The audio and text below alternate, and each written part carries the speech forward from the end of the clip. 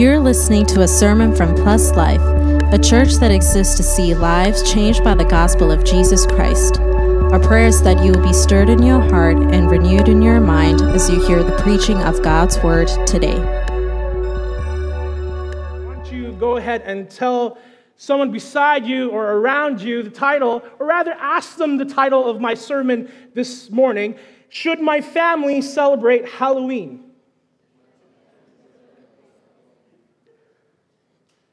Should my family celebrate Halloween? Well, so before we get into that, please come back next week. We're starting a new series called Faith for All Seasons.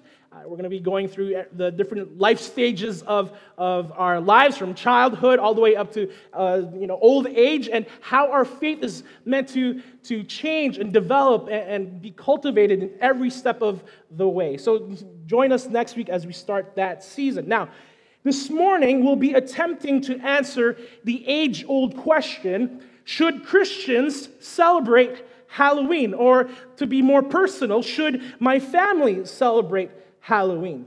Some personal experience here. Growing up, my parents really wasn't that adamant about whether or not we should celebrate Halloween or not. Maybe it's because we're sort of immigrants to Canada at the time, so we didn't really understand, why is everyone dressing up? Why is everyone knocking on our houses, right? So it was kind of a strange thing. I remember, if anything, my mom was more against Pokemon cards than Halloween, and maybe you can relate to that as well. I think there was only maybe one time that me and my brother, we dressed up for Halloween. It was, I dressed up as Ryu from Street Fighter, right? And then, of course, my brother dressed up as Ken, the low-budget Ryu.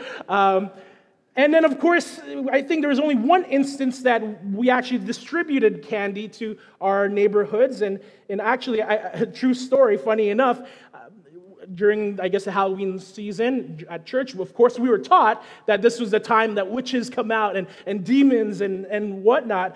This is when they came out to play Halloween, the Halloween season. So, true story, instead of trick-or-treating, when I was a teenager, I would actually go out on October 31st and go patrolling, with a baseball bat, just in case there were some witches or monsters or demons or something, going to protect my neighborhood, True story. But all of that to say, that's my experience with Halloween, and it wasn't so much of an issue until now that I'm a parent and we have kids, and there's other TV shows are showing these depictions of ghosts and celebrating Halloween. And so me and my wife, Faye, we're sort of having that discussion. Okay, well, what is our values? What is our stance when it comes to these things? And so, therefore, the question arises: should my family celebrate Halloween? Is it okay for Christians to participate in the celebrations of Halloween? Can my family, again, celebrate Halloween? So just by a quick show of hands, we're going to do a little survey here, all right? And there's no judgment. Whatever you put your hand up, that's okay, right? We're not condemning you, right? Elder Joel's looking around, he's taking notes. This is when the eldership take notes. But who thinks that it's okay to celebrate Halloween? Raise your hand if you think yes. Oh, interesting. All these holy people in here. Whew. There's some of the production team in the back put their hands up. I'm just gotta pray for them, maybe. I don't know. Now, let me see this. Who thinks that no, you shouldn't participate in Halloween celebrations? Put your hand up. All the parents put their hand up so quick, right? But what's happened? I'm pretty sure there's more than 5 or 6 people in our church, and then only 6 people put their hands up. Interesting. Well, if you're undecided, or simply don't want to put your hand up out of fear of judgment, or maybe you're just here saying, Pastor Ian, just tell us, can we celebrate Halloween or not? Yes or no? And the answer to that is not a simple yes or no. In my research and my study on this topic, it's interesting to find that even some of these great pastors that we look up to are very much split on this topic. Pastor John MacArthur, someone I look up to a lot, right? He said, flat out said, no, are you crazy? Why even bring it up, right, to his congregation? Meanwhile, other pastors, like Pastor John Piper and such, they say a conditional yes. on this topic as well. So there's some pastors that has an absolute no on this topic, some a conditional yes. And I don't want you to take my opinion or my conviction on the matter. And it's definitely more important that we get God's word, God's opinion on this matter. Not only that, but I don't want to give you a simple yes or no to this topic. But what I want to do this morning is rather equip you with the tools, a process, a guideline on how to answer this question. And not just this question, but other gray sort of topics that we might come across in the Christian life, especially when it comes to participating in things of the world. For example, is it okay to let my kids watch Harry Potter? Is it okay? I'm asking a question, guys. Is it okay? Some people are, smiling, maybe, right? I think all the younger, the newer generation doesn't want to look at their parents right now. That's fine, right? Or how about this? Is it okay to drink alcohol? Or is it okay to eat halal meat? Or is it okay for believers to date unbelievers? Or is it okay to allow my kids to participate in certain clubs at school? Or we were discussing this in life groups the other week. Is it okay to have Amazon Prime knowing that they support abortion? Lots of great topics, lots of great questions that Christians, of course, have to navigate in this life. And again, what I want to do for us this morning is to equip ourselves with tools, with a process, a guideline that we can gather from God's word to navigate these topics, navigate these questions in our day-to-day life. This morning we'll be unpacking a biblical process in which we can answer these sort of gray topics, answer these questions. And that process that we see in Scripture, specifically in our passage, is three things that Christians can do when it comes to these topics. We can either, and I'll give this up front, receive, reject, or redeem. Receive, reject, or redeem. And again, that's what we see in our passage. Let's jump in. Everyone say jump for me. Some context to 1 Corinthians chapter 8. Paul, from all the way back to some context of 1 Corinthians chapter 10, Paul in 1 Corinthians 8 is talking about food offered to idols. He's arguing about mature Christians participating in or partaking in food offered to idols out of their Christian liberty. Now, of course, Paul also talks about in that passage that idols are nothing. That's his reasoning why sort of more mature Christians can participate in that practice. But he also says in 1 Corinthians 8, verse 9, take care that this right of yours does not somehow become a stumbling block to the weak. He talks about the weaker Christian, meaning the less mature Christian, the newly converted believer. Paul continues this thought now, having talked about food offered to idols. He continues this thought in our passage in 1 Corinthians chapter 10. He says at the very top of our passage today, he says, all things are lawful, but not all things are helpful. All things are lawful, but not all things build up. In other words, all things are permissibility in the liberty that we have, the freedom that we have in Christ, but not all things are beneficial. Not all things edify or build up. And again, his context to this is specifically our neighbor. He says in verse 24 of our passage, let no one seek his own good, but the good of his neighbor. So when he's talking about not all things are beneficial, he's talking about the benefit of our brother or sister, our neighbor in Christ. Now, we hear a similar statement like this from Paul all the way back in 1 Corinthians chapter 6, verse 12. All things are lawful for me, but not all things are helpful. All things are lawful for me, but I will not be dominated by anything. That's a very basic principle that Paul carries throughout his ministry. Now, both those statements mean the same thing. In our Christian liberty, all things short of sin are permissible, but not all things are beneficial. Not all things are edifying or worth anything, really. In relation to food offered to idols, in the context of our passage, Paul is saying it's permissible to eat food that has been offered to idols, but not necessarily beneficial. Now, you might be sitting there, well, okay, Pastor Ian, what are you talking about? How does this have to do with anything with Halloween, right? Well, the early church was asking a very similar question to our question this morning. Is it okay to eat food offered to idols? And there's parallels to that. Food offered to idols was a form of paganism. Halloween has its roots in Celtic pagan background, in a Celtic pagan religion. The Bible's answer to Halloween and other like practices and maybe other questions as well, all things are permissible, our liberty in Christ, but not all things are beneficial. Not all things will edify or build up. Now, the question that we need to ask this morning, how do we then navigate what is beneficial to us or not beneficial? What we can and cannot do in our Christian liberty? Well, Paul tells us again in verse 25 of our passage, he goes into this, eat whatever is sold in the meat market without raising any question on the grounds of conscience. For the earth is the Lord's and the fullness thereof.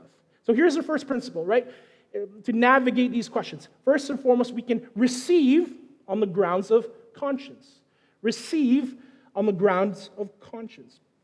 The word in the original Greek for conscience is sunaidesis, literally meaning to join two knowings of, a union between inherent morals and morals that are cultivated spiritually. Our conscience is what helps us self-govern and determine what is right and wrong. We'll come back to this definition in a moment here. Paul is saying if our conscience is clear, then go ahead. Receive. Right? Receive from the world, whether it's eating food offered to idols, whether it's going trick-or-treating, watch Harry Potter, drink responsibly, whatever it is, receive. If your conscience is clear, receive. Now, with that said, the Bible also tells us that we can't simply go off our conscience. Again, going back to the definition of conscience, it's a union between inherent morals and morals that are cultivated. The Bible says that God, in creating humanity, wrote his laws in our hearts. When talking about unbelieving Gentiles who live by the law given by God, even though they have never read the Bible or have heard of the Ten Commandments, he says in Romans chapter 2, verse 14, Paul says, "For when Gentiles who do not have the law by nature do what the law requires, they are a law to themselves, even though they do not have the law. They show that the work of the law is written on their hearts, while their conscience also bears witness, and their conflicting thoughts accuse or even excuse them." See, all of us are born with God's laws written on our hearts. That's where we get our inherent sense of morality from.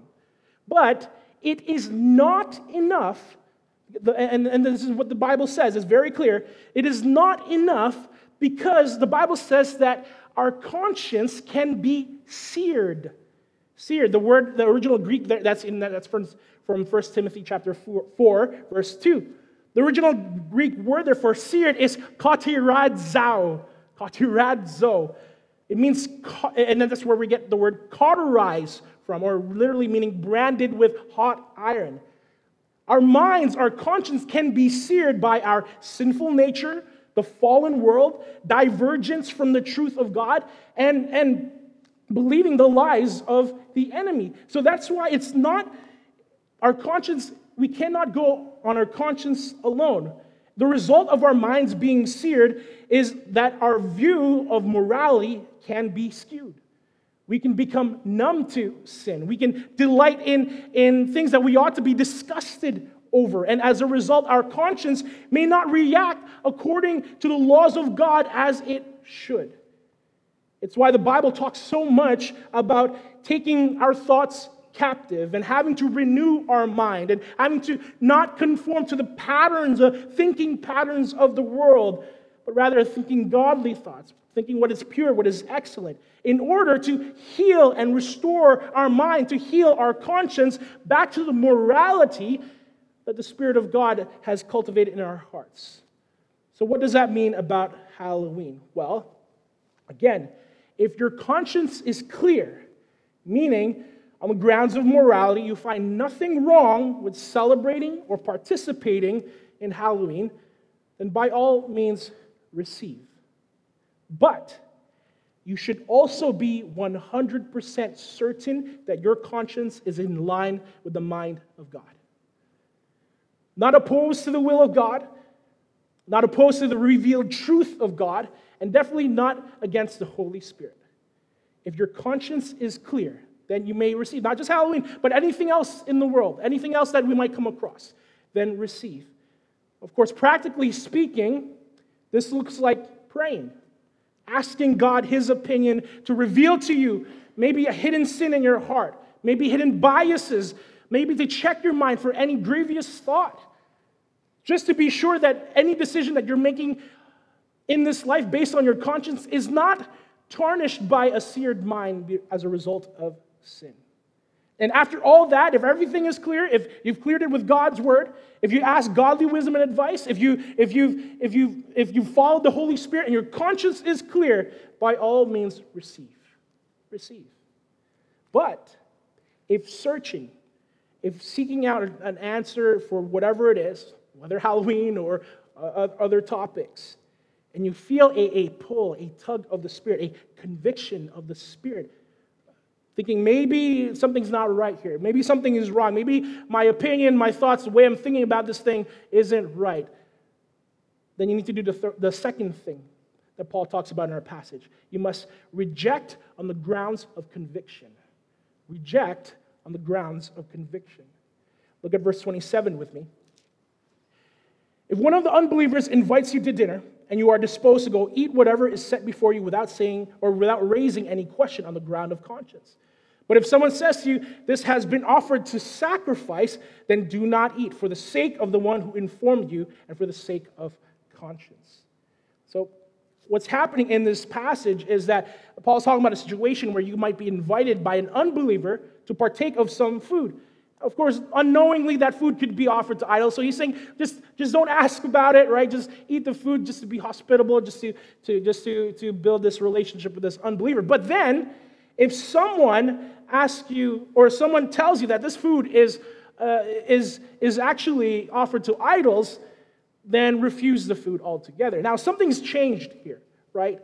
Something's changed between what Paul says initially and what Paul says afterwards in rejecting the food. Well, what changed exactly? Again, this chapter, chapter 10 of 1 Corinthians is building on 1 Corinthians chapter 8.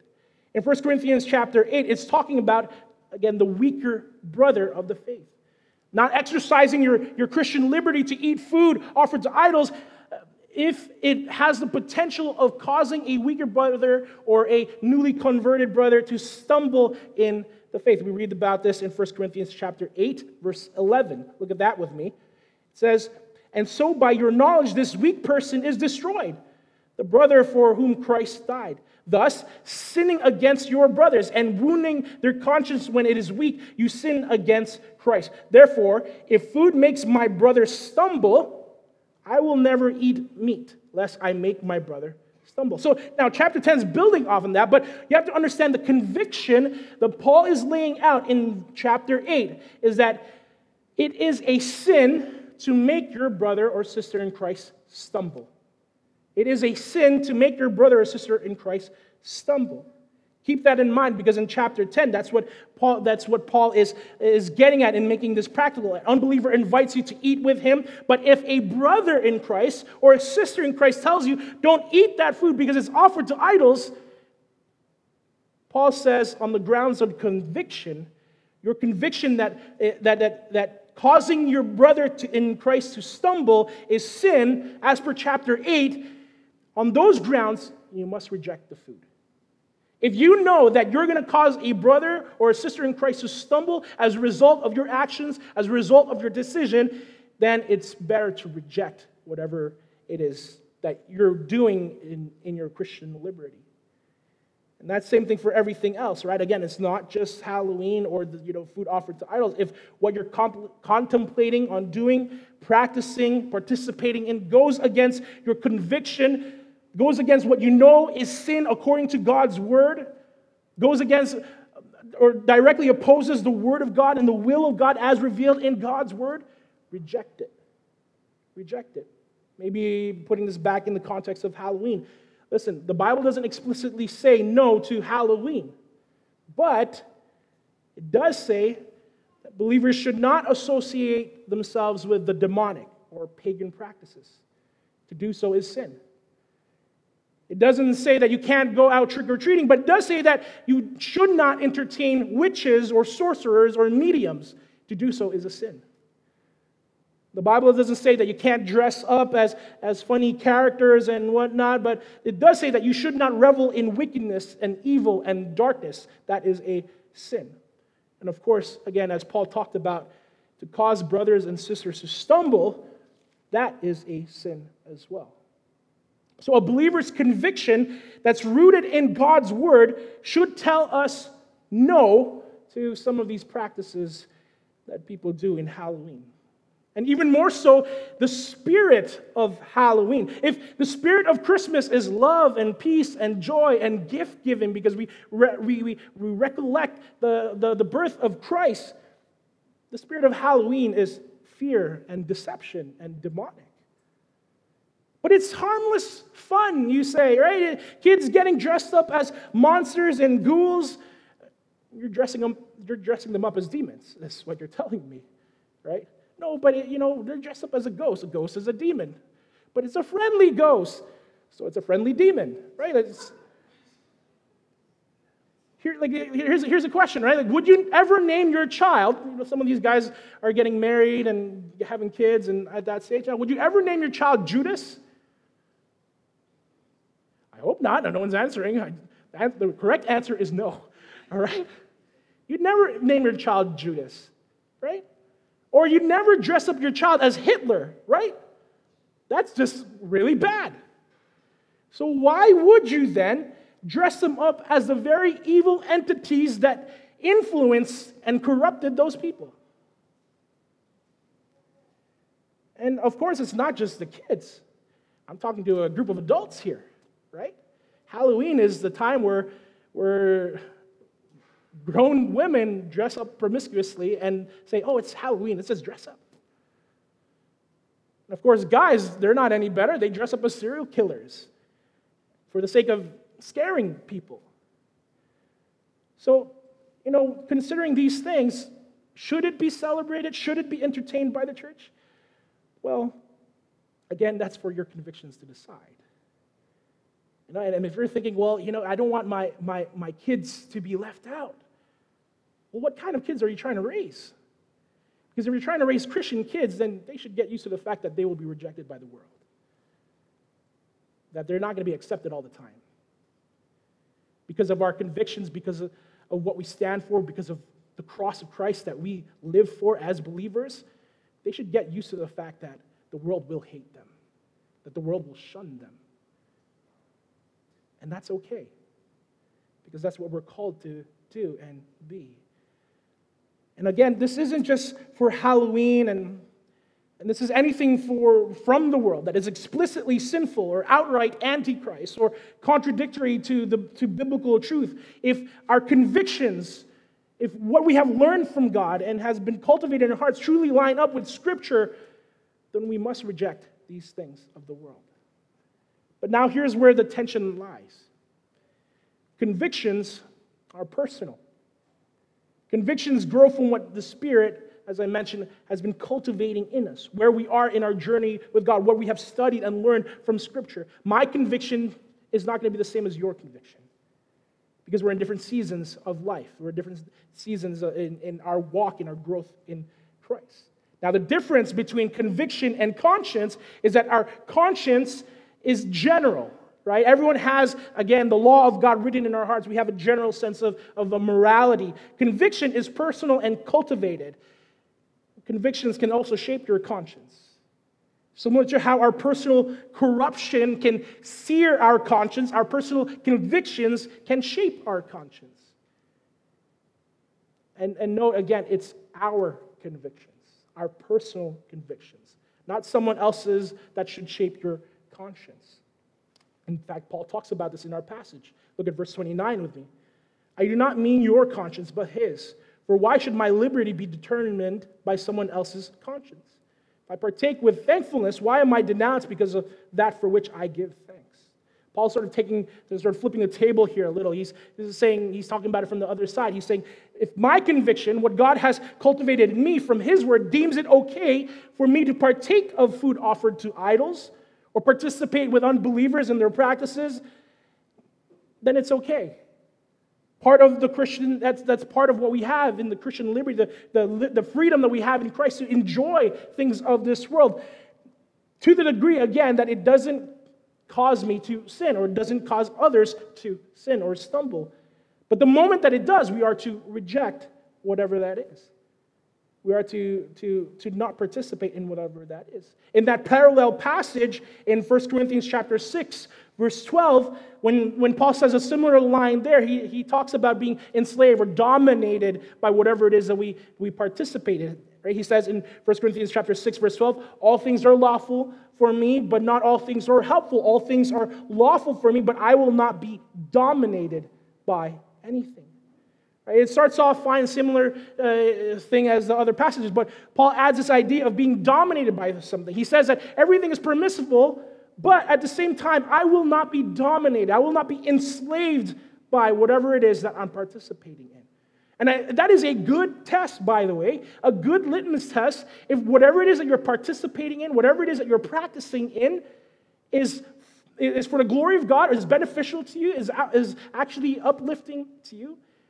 If, for example, your desire to play video games, or your pursuit for money, or to watch even Netflix, right? All those things are permissible, right? But if you are dominated by it, if it becomes an idol to your life, if it becomes something that you cannot live without, then you can tell, then that's a good sign that's become sinful, that it's not from God.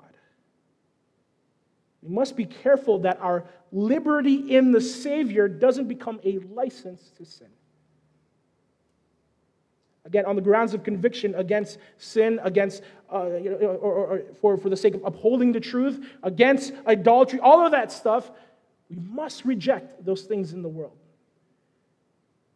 Now, if you're sitting there and you're thinking, well, is there any grounds at all to celebrate Halloween then? Or even to participate in worldly things? Is there any reason why, or any leeway, any wiggle room in which we can do those things? Well, if we are able to, here's the last thing, redeem it for the glory of Christ. Redeem it for the glory of Christ. In our passage, Paul says in verse 31, so whether you eat or drink, or whatever you do all to the glory of God. Paul's reasoning here for partaking of the meal with these unbelievers, the food offered to idols, is to bring glory to God as he tries to evangelize. He even goes on to say in verse 32, to the end of the chapter, give no offense to Jews or to Greeks or to the church of God.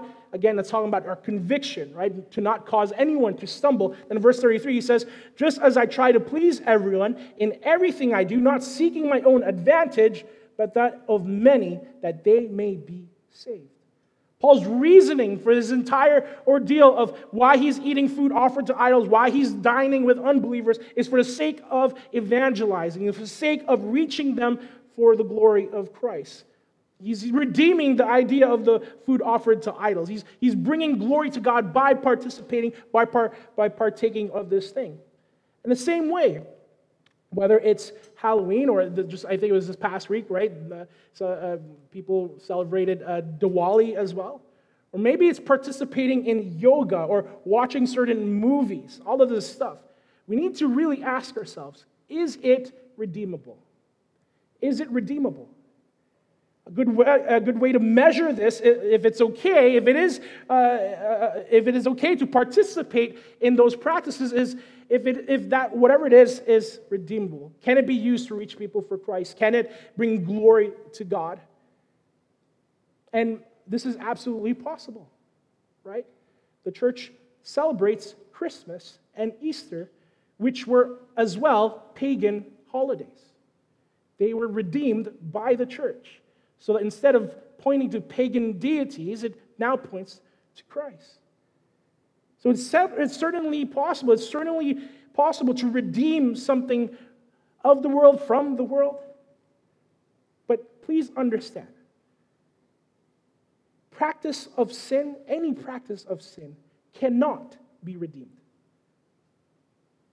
Any practice of sin cannot be redeemed and must be refused or rejected. Listen, you're not going to find a Christian version of witchcraft, right? You're not going to find a Christian version of abortion clinics because those stuff cannot be redeemed. Those are flat out against the will and the word of God. Very much antichrist. Those cannot be redeemed. They must be refused and rejected. Now, when it comes to Halloween again, does Halloween have anything redeemable about it? And this is why the answer in the beginning of this sermon was yes or no, and why some of these pastors that we look up to were a conditional yes. Are there some redeemable things about Halloween? Well, there is a sense of hospitality in Halloween, receiving people in your home, giving them some sort of treat or snack. So there's hospitality. There's community involvement. You're being part of their neighborhood that you have been planted in, you have built your home in, and that gives an opportunity for you to actually reach out and evangelize. But if I were to be honest, there's not much to redeem. Everything else is perpetuating evil and the demonic. Everything else is perpetuating fear. Unlike Christmas or Easter, which also had pagan roots and both have been redeemed, there's not much in Halloween. But again, that falls onto your conviction. So, all of this to say, to summarize everything, we must receive, if we are looking to participate or practice anything from the world, we must receive it on the grounds of conscience, having searched Scripture, having studied, making sure that our own conscience is not seared and has been in line and in step with the Holy Spirit and the mind of God. We must also, if it comes down to it, reject on the grounds of conviction. If we know something is going to cause us to sin, or is sinful, or would cause someone else to stumble in sin, then we must reject on the grounds of conviction. And finally, we need to ask ourselves, are these things redeemable? Are these things redeemable? And the invitation for us this morning is to really check our hearts and our minds. Because again, this process only really works if our minds line up with the mind of Christ. If our minds are not seared with the things of this world, with sin and the corruption and the lies of the enemy. We need to be like the psalmist in 139 who declares, "Search me, O God, and know my heart. Try me and know my thoughts, and see if there be any grievous way in me, and lead me in the way of everlasting."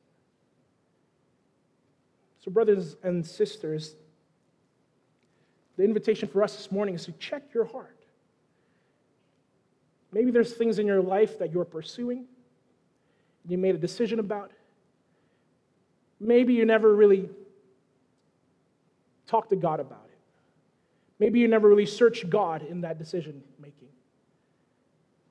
And maybe that decision wasn't really made with a sound mind or a mind in line with God's. And as a result of your mind having been seared by sin or being numb to sin, you made a bad decision. Well, the invitation for us this morning is to find healing for our minds, to find fresh conviction towards sin, to be reminded that in Christ, we have a new life. We are new creations. That we do not have to participate, that we do not have to think with the patterns of this world, but rather that we can walk in newness of life. As Elder Benji mentioned as well, that this weekend October 31st, is also Reformation Day, a day where we get to celebrate this great change in church history. And one of the great passages that comes from the heart of the Reformation is in Ephesians chapter 2.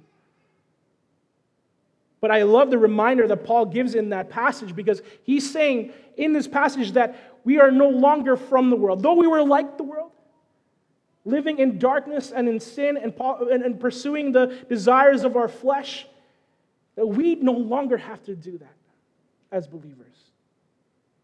He says in Ephesians chapter 2, and you were dead in the trespasses and sins in which you once walked, following the course of this world, following the prince of the power of the air, the spirit that is now at work in the sons of disobedience, among whom we all once lived in the passions of our flesh, carrying out the desires of the body and the mind, and were by nature children of wrath, like the rest of mankind. Taking that passage, putting it into the context of Halloween, where Halloween celebrates exactly what we just read. The disobedience of mankind, the spirits at work in mankind, the darkness that we were once in. Why would we want to celebrate that? Why would we want to revel in those things that God has saved us from? The passage continues. God, being rich in mercy, because of the great love with which He loved us, even when we were dead in our trespasses, made us alive together with Christ. By grace you have been saved. For by grace you have been saved through faith, and this is not your own doing. It is the gift of God, not a result of works, so that no one may boast.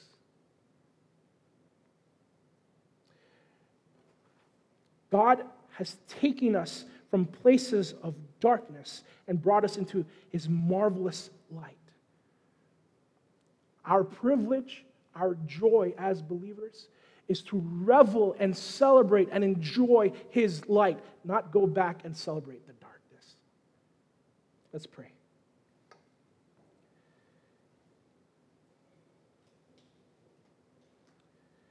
Oh, gracious God and Heavenly Father,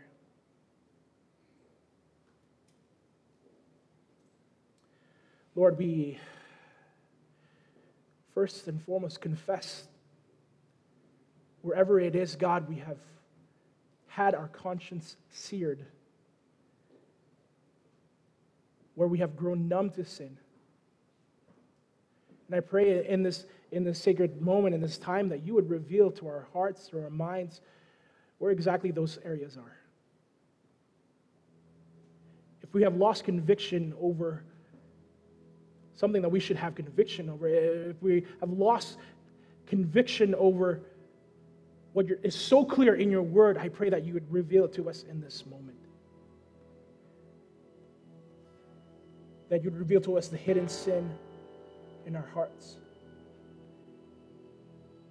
And in the sacred moment, God, that every heart in this room would confess, Lord God, to you the areas of their life, Lord God, where sin has taken a stronghold. Where our minds have been seared, where our conscience has been skewed as a result of the lies of this world, as a result of the passions of our flesh. And I pray, Father God, that you'd bring forgiveness and you'd bring healing to our minds and our hearts. You'd bring a wave of fresh conviction to us, Lord. That God, you'd raise up a people who hates sin, who puts sin to death, who does not live for the darkness of our past, but lives for the glory that you have brought us into, the light that you have brought us into. Oh God, I pray for your church's convictions, our conscience, oh Lord, that we would stay aligned to your truth, to the word of God, to your spirit, that we would not turn to the right hand or to the left, that we would not desire after the things of this world, oh Lord, knowing, oh Lord, that you are so much better. The things of your kingdom is so much more desirable, so much more satisfying, so much more joy-filling. I pray, oh Father, that you would turn our hearts towards you, that we might delight in you. Let us be a day of life change, oh God. I pray for the heart that does not know you yet, that today would be the day of salvation, that they would put their faith and trust in the finished work of Jesus Christ on the cross and in the grave, that they would come to terms, Lord, that they cannot do anything on their own to save themselves, that it is only by faith in you, Jesus Christ, that they are saved. That they can escape the wrath of God, that they can escape hell. So I pray that you'd move amongst the hearts of your people this morning. I pray these things in Jesus' mighty name. Amen. Thanks for listening. We hope that you were blessed by the sermon today. If you would like to learn about the gospel or know more about our church, please visit pluslifepeople.com. Remember to subscribe for more content. Until next time, stay blessed.